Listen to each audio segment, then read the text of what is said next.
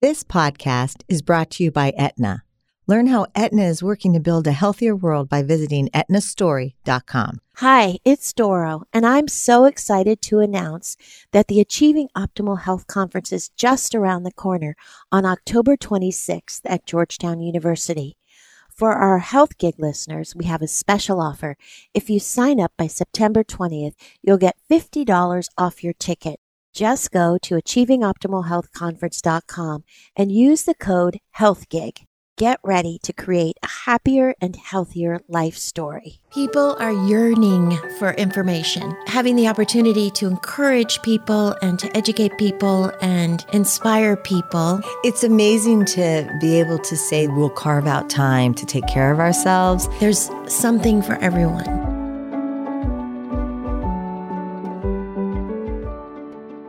Trish and I are so happy today to be with our friend, Teri Hatcher. Teri is a friend of our family's from Maine, and she's actually been in Maine a lot, and that's where we see her. And it's wonderful to have you with us, Teri, today. Oh, thank you for having me. I'm excited to talk about all things health. Well, we were excited to know that you've launched a YouTube channel called Hatching Change, and you've got two really interesting shows on there now. One is Don't Eat It Out of the Box, and the other is Van Therapy. So we thought we would start with that. And tell us what inspired you to do these YouTube channel shows. Well, YouTube is a really fascinating place, and I think the thing that makes it most exciting is that the immediacy of it. You know, in Hollywood, I think you go through a lot of development periods. You might have great ideas. Sometimes things follow through to some end, and sometimes they just trickle away and you don't really know what happened. And YouTube ended up being a place where I felt like I have these ideas that I'm passionate about, and I can just put this information out there. And so that's what I've done. And I think that the play on my name, Hatching Change, is I really wanted to create a channel where I could help inspire positive change in different aspects of people's lives. And the first two that I've headed at with those two shows are eating, and I think specifically trying to get people to not eat processed food, the stuff that typically comes in a box, or just to understand the hidden sugars and what might be in processed food and what might be a better choice, and to try to do it in an economical and an accessible way. Like, I'm not trying to be the best chef on the planet or, offer you the most complicated thing, but like really good, healthy food that all people can make instead of eating processed food. So that's the one thing. And then the other area was this van therapy show, which I have had this vintage 78 VW bus camper for many, many, many years that I've been camping with my daughter as she grew up and traveling around the state of California in. And people often find this car to be so cool. Like, I'll be driving down the freeway and people wave at me and give me the thumbs up. And this last year in our society, I think specifically, I'm sure I'm not the only one that feels like it's just been such an anxious time. I think we felt very out of control. I think it's been very divisive in how people treat each other. And I just wanted to create a space where people could talk and talk about anything, talk to me. Maybe we would find resolutions, maybe we wouldn't, but it would be just a safe place to express yourself. And so I've been meeting all kinds of different people and talking about different subjects, and it's sort of been exactly what I thought it would be. Like, I always feel like people are not as far apart as we think that maybe we are. Mm-hmm. Mm-hmm. So I'm hoping to inspire change in your healthy eating habits and also in the way we think about people, especially people who are different than us. Yeah, that's so cool that you're doing it. And is it true that the van goes 40 miles per hour? That's the fastest it can go? On the freeway, if you're going flat on the freeway, you can get it up to 60. And, you can be, I pretty much always drive in the slow lane because I don't want to get in anyone's way. But when you're traveling around, like when we go camping, often you're driving up into the mountains. So as soon as you're going up really any kind of hill, it quickly goes down to 40, 35, sort of being its max top speed. And believe me, I've had the engine rebuilt. I've addressed, the car's in very good shape. I've had a lot of that maintenance work done, but there just doesn't seem to be a way to give that particular car any sort of more engine power than what I have. But, it's really been this metaphor since the beginning of when I had it, which is over 15 years now, I think. I realized that, when you're on a one-lane hilly highway road, and the cars start to stack up behind you, and you can see them in your rearview mirror, and the sweat is starting to pour down your forehead because they're all angry because they can't go around you because you're on a one-lane road, and you can't pull over because there's nowhere to pull over. Right. And that stress of like, oh my God, I wish I was able to do something I'm not able to do right now. And then it sort of forces you to come over this feeling that's just like, I'm doing the best I can. Like, This is all I'm capable of right now. Eventually I will pull over and let these people pass when it's safe. Or, eventually we'll be going downhill and the car will be able to go at a more normal speed. Right. But like right this second, I'm doing the best I can. And I just felt like we need to be saying that to ourselves more often, because I think we're all so hard on ourselves, and there are so many times when things are out of our control and things are going wrong and we can't do things the way maybe we imagined that we would be able to do them. And to be able to just have this voice that says, okay, this is okay. I'm doing the best I can. Mm-hmm. This is going to change. It's not always going to be like this. And to sort of accept that is just a really peaceful place. Mm-hmm. Right. So let's talk about the van therapy. How do you get people in the van? Yeah, that's what I wanted to know. That's what I wanted to know. Because on the show, you stand outside the van and then they come over and you're like, come on in. I've had some friends of mine go, it's really good you're not a guy with a mustache. Because it might not be as successful if that's what was happening. Right. It's a tiny bit produced in that it's a very small crew. I mean, it's me, it's a couple camera operators, a sound guy, and then I have a friend who acts as sort of a producer in that we will usually park somewhere where there's a community of people, maybe outside a farmer's market or in the neighborhood of some sort of cool walking district of people. And she'll just sort of go around and say, my friend Teri Hatcher is doing the show. Do you have any issues you would like to talk about or whatever? And so she just brings people over and I meet them fairly blind. I don't know who they are or what they want to talk about. Nobody tells me anything before. So basically they walk up and what you see is what happens. I did notice after doing it a little while, people get in the van and sometimes people are shy to talk about their problems. So I came up with this gimmick of this sort of like a twister wheel. Yeah, the wheel. Spinner thing. Yeah. And I wrote different, every episode I sort of changed, but a lot of common relationships, politics, religion, sex, health, sort of the main categories. And it is so interesting how people release their inhibitions when you're playing a game. Like you say, would you like to play the game? And they're like, oh, I'd love to play a game. And so then they spin the wheel and I set this timer and then they just tell me everything. It's so interesting. And I don't know what 007 is. So what is 007? Nobody knows what 007 is because we haven't landed on it yet. Okay. But no, I'll tell you. I mean, 007, obviously is a play on one of my career moments of being a Bond girl. Right. And I sort of thought that it would be a thing that would be about fantasy. Like everyone sort of fantasizes about being James Bond or being in a James Bond movie, and how cool that is to be drinking the martinis and being a spy and, you know, his very glamorous life. So it sort of led me to thinking, if you landed on it, I would ask you, what do you fantasize about? You know, you could answer me in a sexual way, which would be interesting, or you could answer me in a, you know, I would like to win the lottery and here's what I would do with all the money. You know, you could say that, but nobody's landed on it yet. No, okay. But we were thinking how fun, I don't know if you want to do it, Teri, but if you have the wheel or a thought, and we could just give you a subject, and could you talk for 1 minute like you do on the van?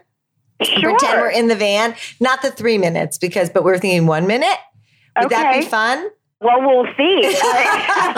You're in charge of you have the thing, so you're the one. Oh, I'm not. I don't have the wheel in front of me. Oh, okay. So we'll pick a subject. What subject should we talk about?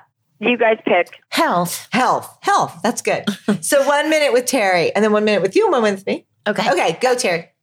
Okay, so, well, the first thing that comes to my mind when I think about health is exercise. And I think that's because, especially going through menopause, the age that I'm at 53, I have found it to be the single most powerful tool in helping me live a happy, healthy daily life.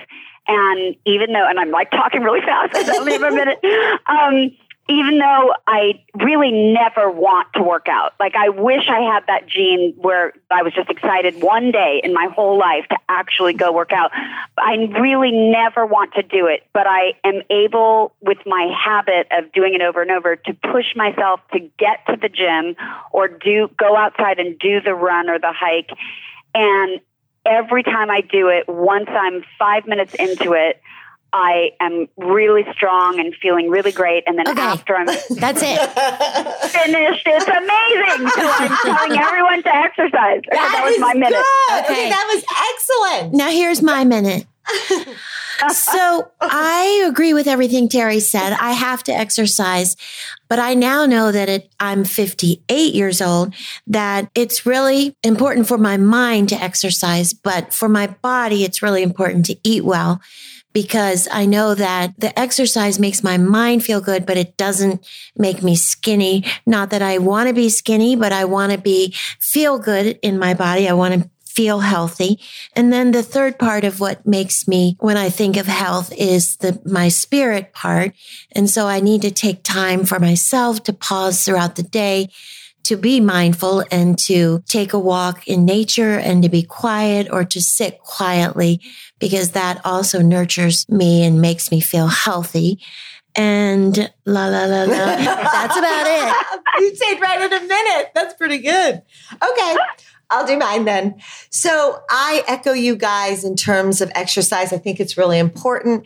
And without exercise, I think I would feel terrible. And I think I've read and I have experienced that exercise really, if it was a pill, you would want to take that pill every day, because it does have all the effects on your body that you would want for health. I mean, so anti-aging, it gives you clarity, all that. Your body feels stronger. The other thing I would talk about when I talk about health is hydration.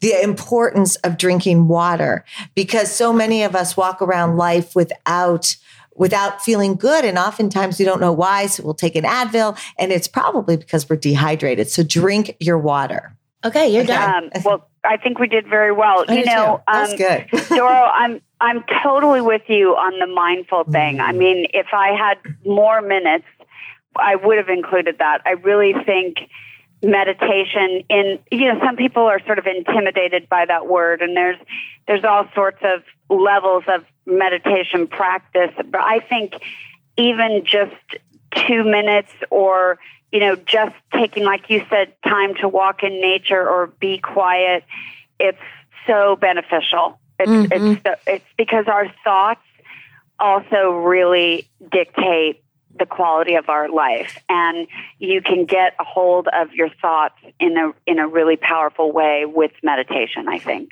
I would have added to that too if I had another minute. I would have said, if I had another minute, had another minute. Yeah, like if we had our 3 minutes that we should have had, I would have said the same thing and talked a little bit about how that phrase, change the way you look at things you look at change. And therein lies the miracle. And the idea that we really can change our lives by changing the way we look at things. I don't know. It's just very important. Those are good. So is that what van therapy is like? Yeah, so what do you do after that? That felt good. Yeah, and we but you weren't in the van. I know. It's so fun to be in the van. It's really one of these days I'm going to drive the van out to Maine, and oh yes, and then I'll have to take you for a ride. I would love that, and I can kind of relate to the van because when I was first married, my husband had the same van, a VW van, and it was the color of American cheese, and he called it the cheeseburger. Oh my gosh! Yeah. Wow. So just a little fun fact. What did you guys drive around in it? I'm telling you that particular car makes people so happy. Her name is Penelope. My daughter named her Penelope many, many, many years ago. And she also is called the Scooby-Doo van because when my daughter was like 6, I went to Target and I got some Scooby-Doo curtains that I then hand sewed. I cut them and hand sewed to make them the size that they needed to be for the windows in the car. And then, ever since then, it's had Scooby-Doo curtains. So it's also the Scooby-Doo van. That's so Not that we ever even watched Scooby-Doo, so I don't know why that came up. But you're right. It did look like Scooby-Doo. You're right from the show. But what's so great is that you're combining your van therapy with, as you were talking about, the food and your passion for food and the passion of making it accessible and easy. Can you talk about that and then share with us some easy recipes? We actually have made a couple of them from your. We have. We love the broccoli French fries. Yes. Oh, that was really a fun episode. My girlfriend came to me and said that her toddler wouldn't eat broccoli. And so I really did have this challenge. And I was thinking, okay, what can I do with broccoli to make this kid, who happens to be the most adorable kid ever, eat it? And so I came up with these, a few different things. And I was actually, it wasn't like I got that out of a book or anything. And I was actually surprised at how good it came out and the fact that he ate it all. It was really fun. But, the sort of germ of the idea of the show, I don't know if you guys ever saw the documentary Fed Up. Yes. Okay, so I was watching that years ago. I was home by myself, and I was sitting on the couch, and there was a scene where one of the teenagers who was dealing with obesity was making his breakfast in the morning and making his lunch for school, and he was talking to the camera, and he was expressing his frustration about why he hasn't lost more weight. And you could see that he was actively trying, but at the same time, he was having a big glass of orange juice and he was pouring cereal out of a box and he was making like a peanut butter sandwich on white bread. And I just screamed at the television in my own living room, just don't eat shit out of a box. And that's when I had the idea, which then took me years to sort of execute into this YouTube show. But I thought it was a really valuable place to start because so many of us do eat processed foods, and also the advertising of them is really tricky and really misleading. They'll tell you that it's a smart start, or it's a healthy bar, or it's half the fat, and all these advertisement-y kind of things that are misleading. And so I thought that would be a really good place to start. And that's where I'm coming at it, is trying to get you to understand the hidden sugars in food and what you might be able to make in an easy way that would taste really good. It's so true, because the food marketers are, they just trick people. They try to trick people, and people still are falling for it. Well, and the truth is, like, I'm not actually, when I came up with, people were saying to me, oh, you can't do that show. You're going to be slamming brands and nobody's ever going to want to advertise with you and you're never going to make any money.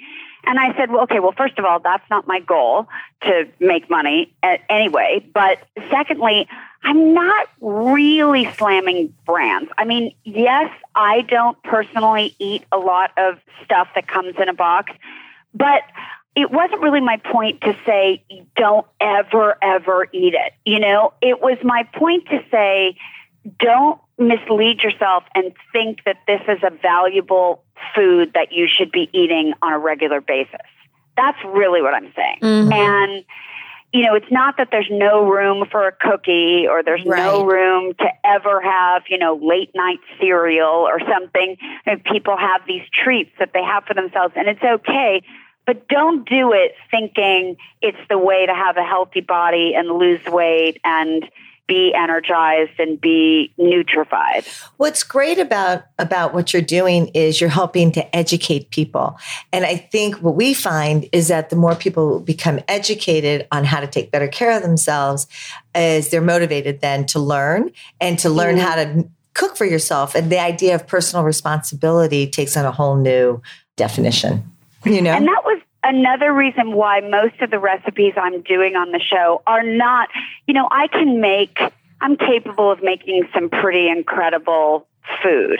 I went to cooking school and I've cooked all my life, but I didn't want to scare people. I think you can make really tasty, healthy food that isn't that complicated. And it's funny, I have some friends in my life who literally cook nothing.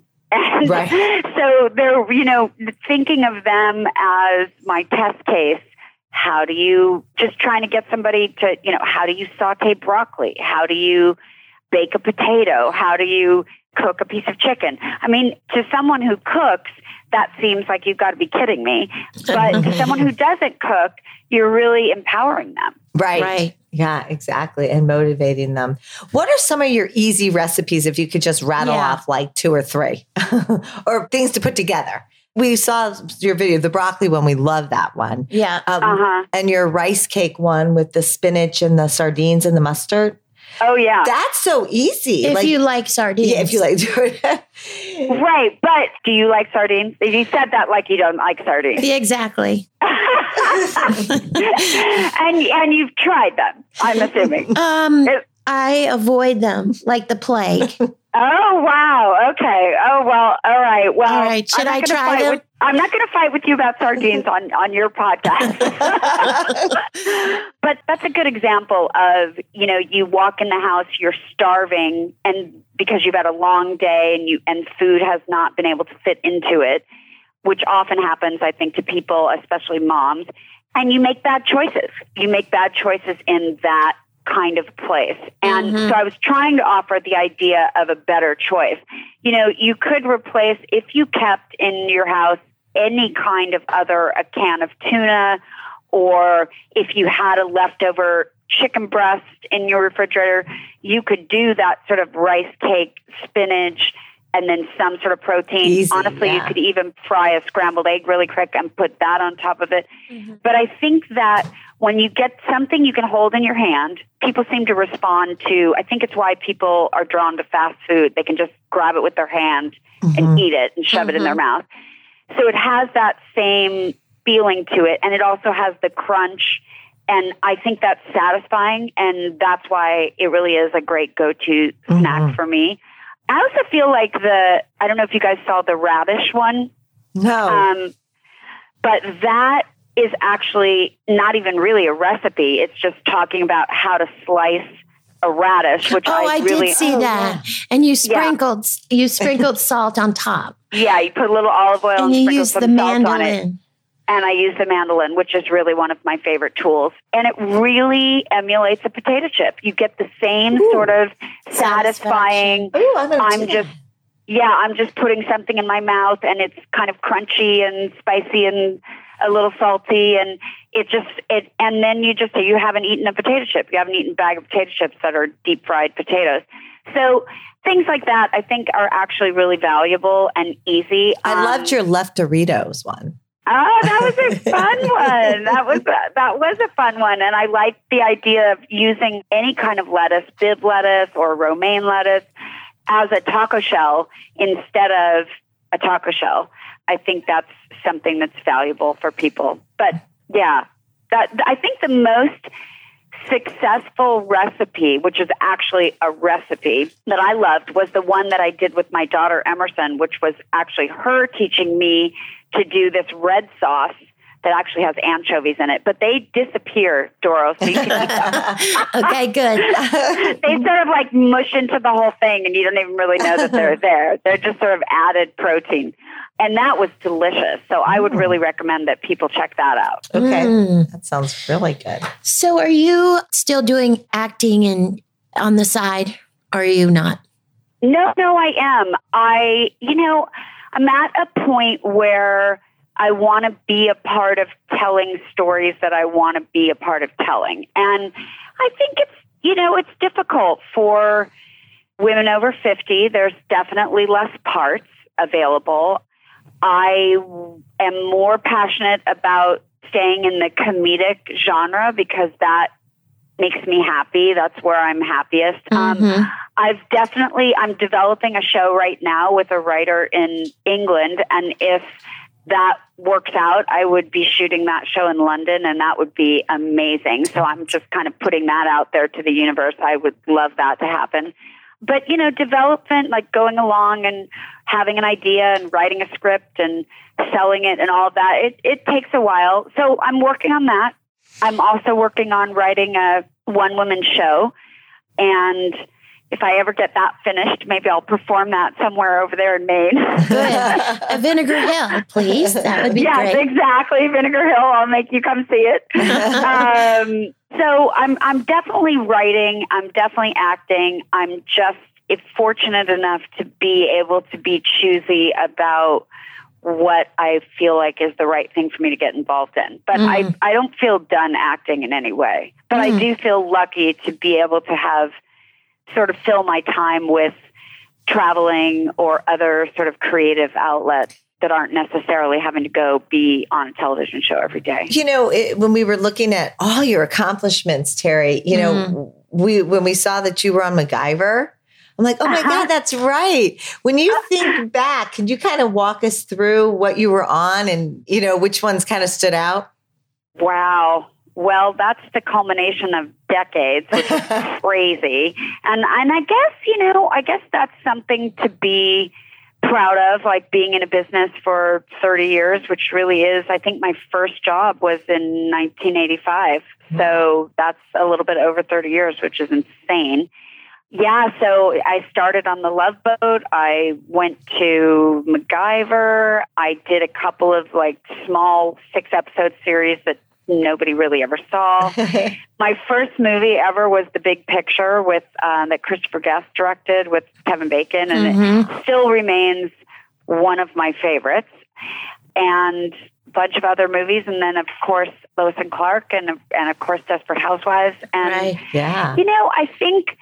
I think when you look back at a whole career, and even the little parts or the movies that, people didn't see or weren't good, I think every experience leads you to where you are in the present, and every experience offers you something to learn from and learn about yourself. And so, I don't have regrets, and I don't spend a lot of time kind of rehashing what I've done. I'm more in a mindful place of looking forward and what I want to do. And It's wonderful that you've had this amazing career, and now you can use that platform to do good in the world and to help people eat better and to help people think about issues in their lives. So I hope so. I mean, I think, my daughter is now off in college, so I'm a bit of an empty nester. And I think, you spend 18 years as a mom, at least I did. Beyond working, I was just very, very focused on trying to be the best mom and trying to create a spirit and a household and a community that my daughter could thrive in, which I think she did. I mean, you've met her, and I'm super proud of who she is. You should be. But when that's done with, and it's not, you're never done being a mother, of course, but it isn't quite the same daily intensity. And I think if you've done your job well, you want your child to go off and thrive. Like, I'm not trying to be some helicopter mom. Like, I'm here for her if she needs me. We actually spoke this morning before I was speaking to you now, but it frees up time for the first time in almost 20 years to pay attention to what do I care about? What can I do with this newfound energy and time that I have? And it was so clear to me that I want, even if it's the littlest way, if it's one person, I want to try to be a helpful energy to people. And it's really fun, actually. I mean, I love meeting all these people. And I don't always have the answers. I mean, it's kind of a lot of pressure, because I'm not a therapist, nor do I play one on TV. But I think as a mom and an intuitive person, I have done a lot of searching and thinking, and I've met a lot of incredible people that I can pass on ideas that I've come across. But it's just really great to be connecting with people, to make them feel heard and seen and not alone. I think sometimes that's enough. You can't solve a problem, but just to go like, I see you. You're not here by yourself. Right. And that actually is enough to make somebody feel good. So true. Agree. So at the end of our podcast, which sadly we've come to that point, we ask everyone the same questions. So if it's okay, we would like to ask you these questions, and we begin with the question, what book do you think everyone should read? Okay. I feel it's a little bit of a toss-up for me between Viktor Frankl's Man's Search for Meaning and Joan Didion's The Year of Magical Thinking. But both of them, I think the takeaway for both of them is that they offered me the idea that you have the choice of how you react to something, that things are going to happen, like life is going to happen, and you have the choice about how to react to it. And that both of those books made me feel really grateful to be alive, and they made me feel very empowered to try to make my life the best life I can make it. And part of that for me personally is, what do I want to do with my life? And that is trying to help people. And so being really clear on that makes me understand, what the meaning in my life is and what I'm trying to accomplish every day. So I think both of those books in some way helped sort of foster and build up a part in me that feels like I can live a better life for having read those books. Okay. And then what quote brings you strength and peace? I don't have a quote. I feel like that, to me, I'm like that person when you say, what's your favorite this, that, or the other thing? Yeah. It's so hard for me to pick a favorite. And so I feel like quotes are difficult for me too. I would say that anything Pema Chodron says, which is, she's a we Buddhist. Love her. Yeah. Okay. So anything she says, I feel like is very powerful. I happen to love Ralph Waldo Emerson. I think there's a lot of quotes in his stuff.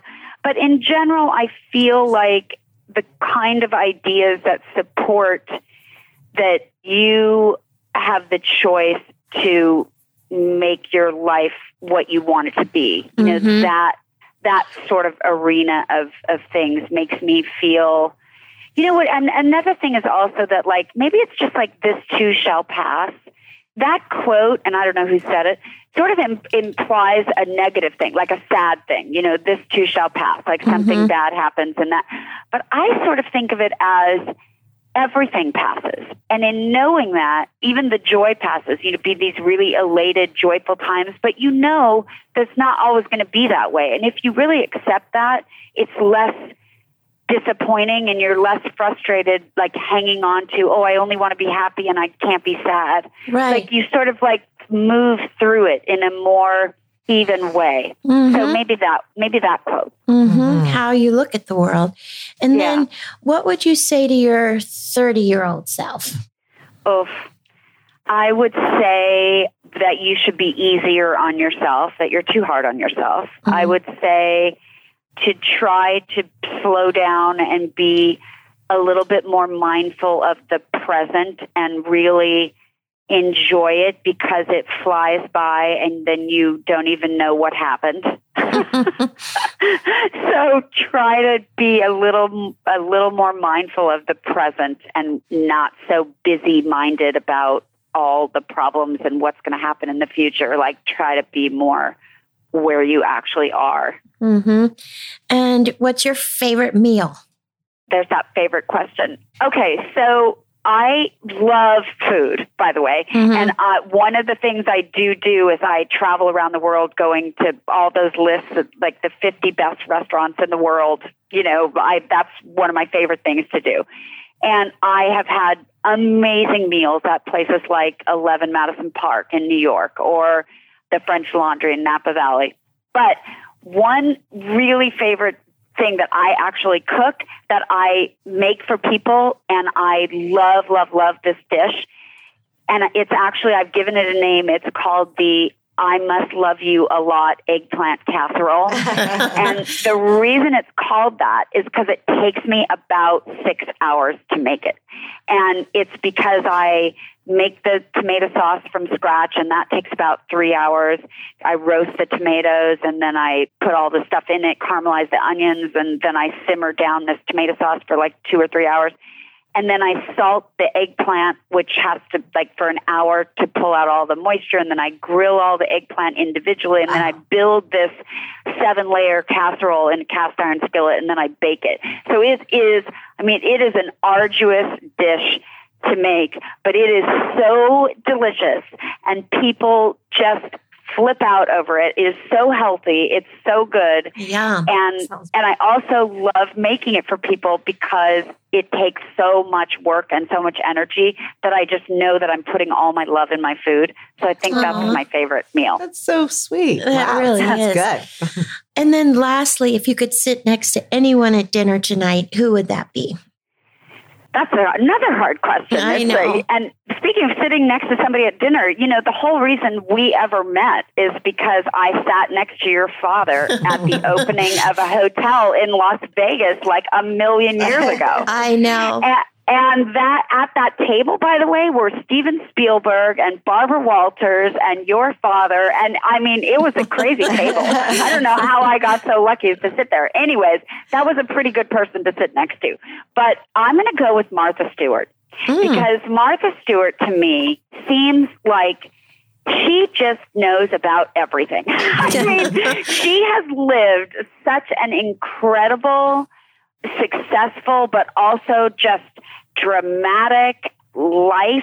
So between what she knows about food and what she knows about business and what she knows about being a woman, what she knows about failure, what she knows about humility, I imagine that she would be an incredible person to get to sit next to. That's my fantasy. Yes. Maybe it's good if I never sit next to her, because if I do, you don't want to maybe I don't want to be disappointed. Right. That would be who I would go with. Well, I think my dad would probably say the person he would love to sit next to again would be you. He loves you so much. Oh, and you have a wonderful family. I feel very lucky to have gotten to know you guys. Well, Teri, thank you for being on Health Gig today. We've loved having you, and we love what you're doing. Oh, it was my pleasure, and thank you so much, and good luck with it. And I'm a big fan of however people can get healthy. I hope they do it. We'll see you up in Maine. Okay. Thanks, Teri. Bye, you guys. Bye. Thank you for joining us on Health Gig. We loved having you with us. We hope you'll tune in again next week. In the meantime, be sure to like and subscribe to this podcast and follow us on healthgigpod.com. I'm Trisha. And I'm Doro. Be well.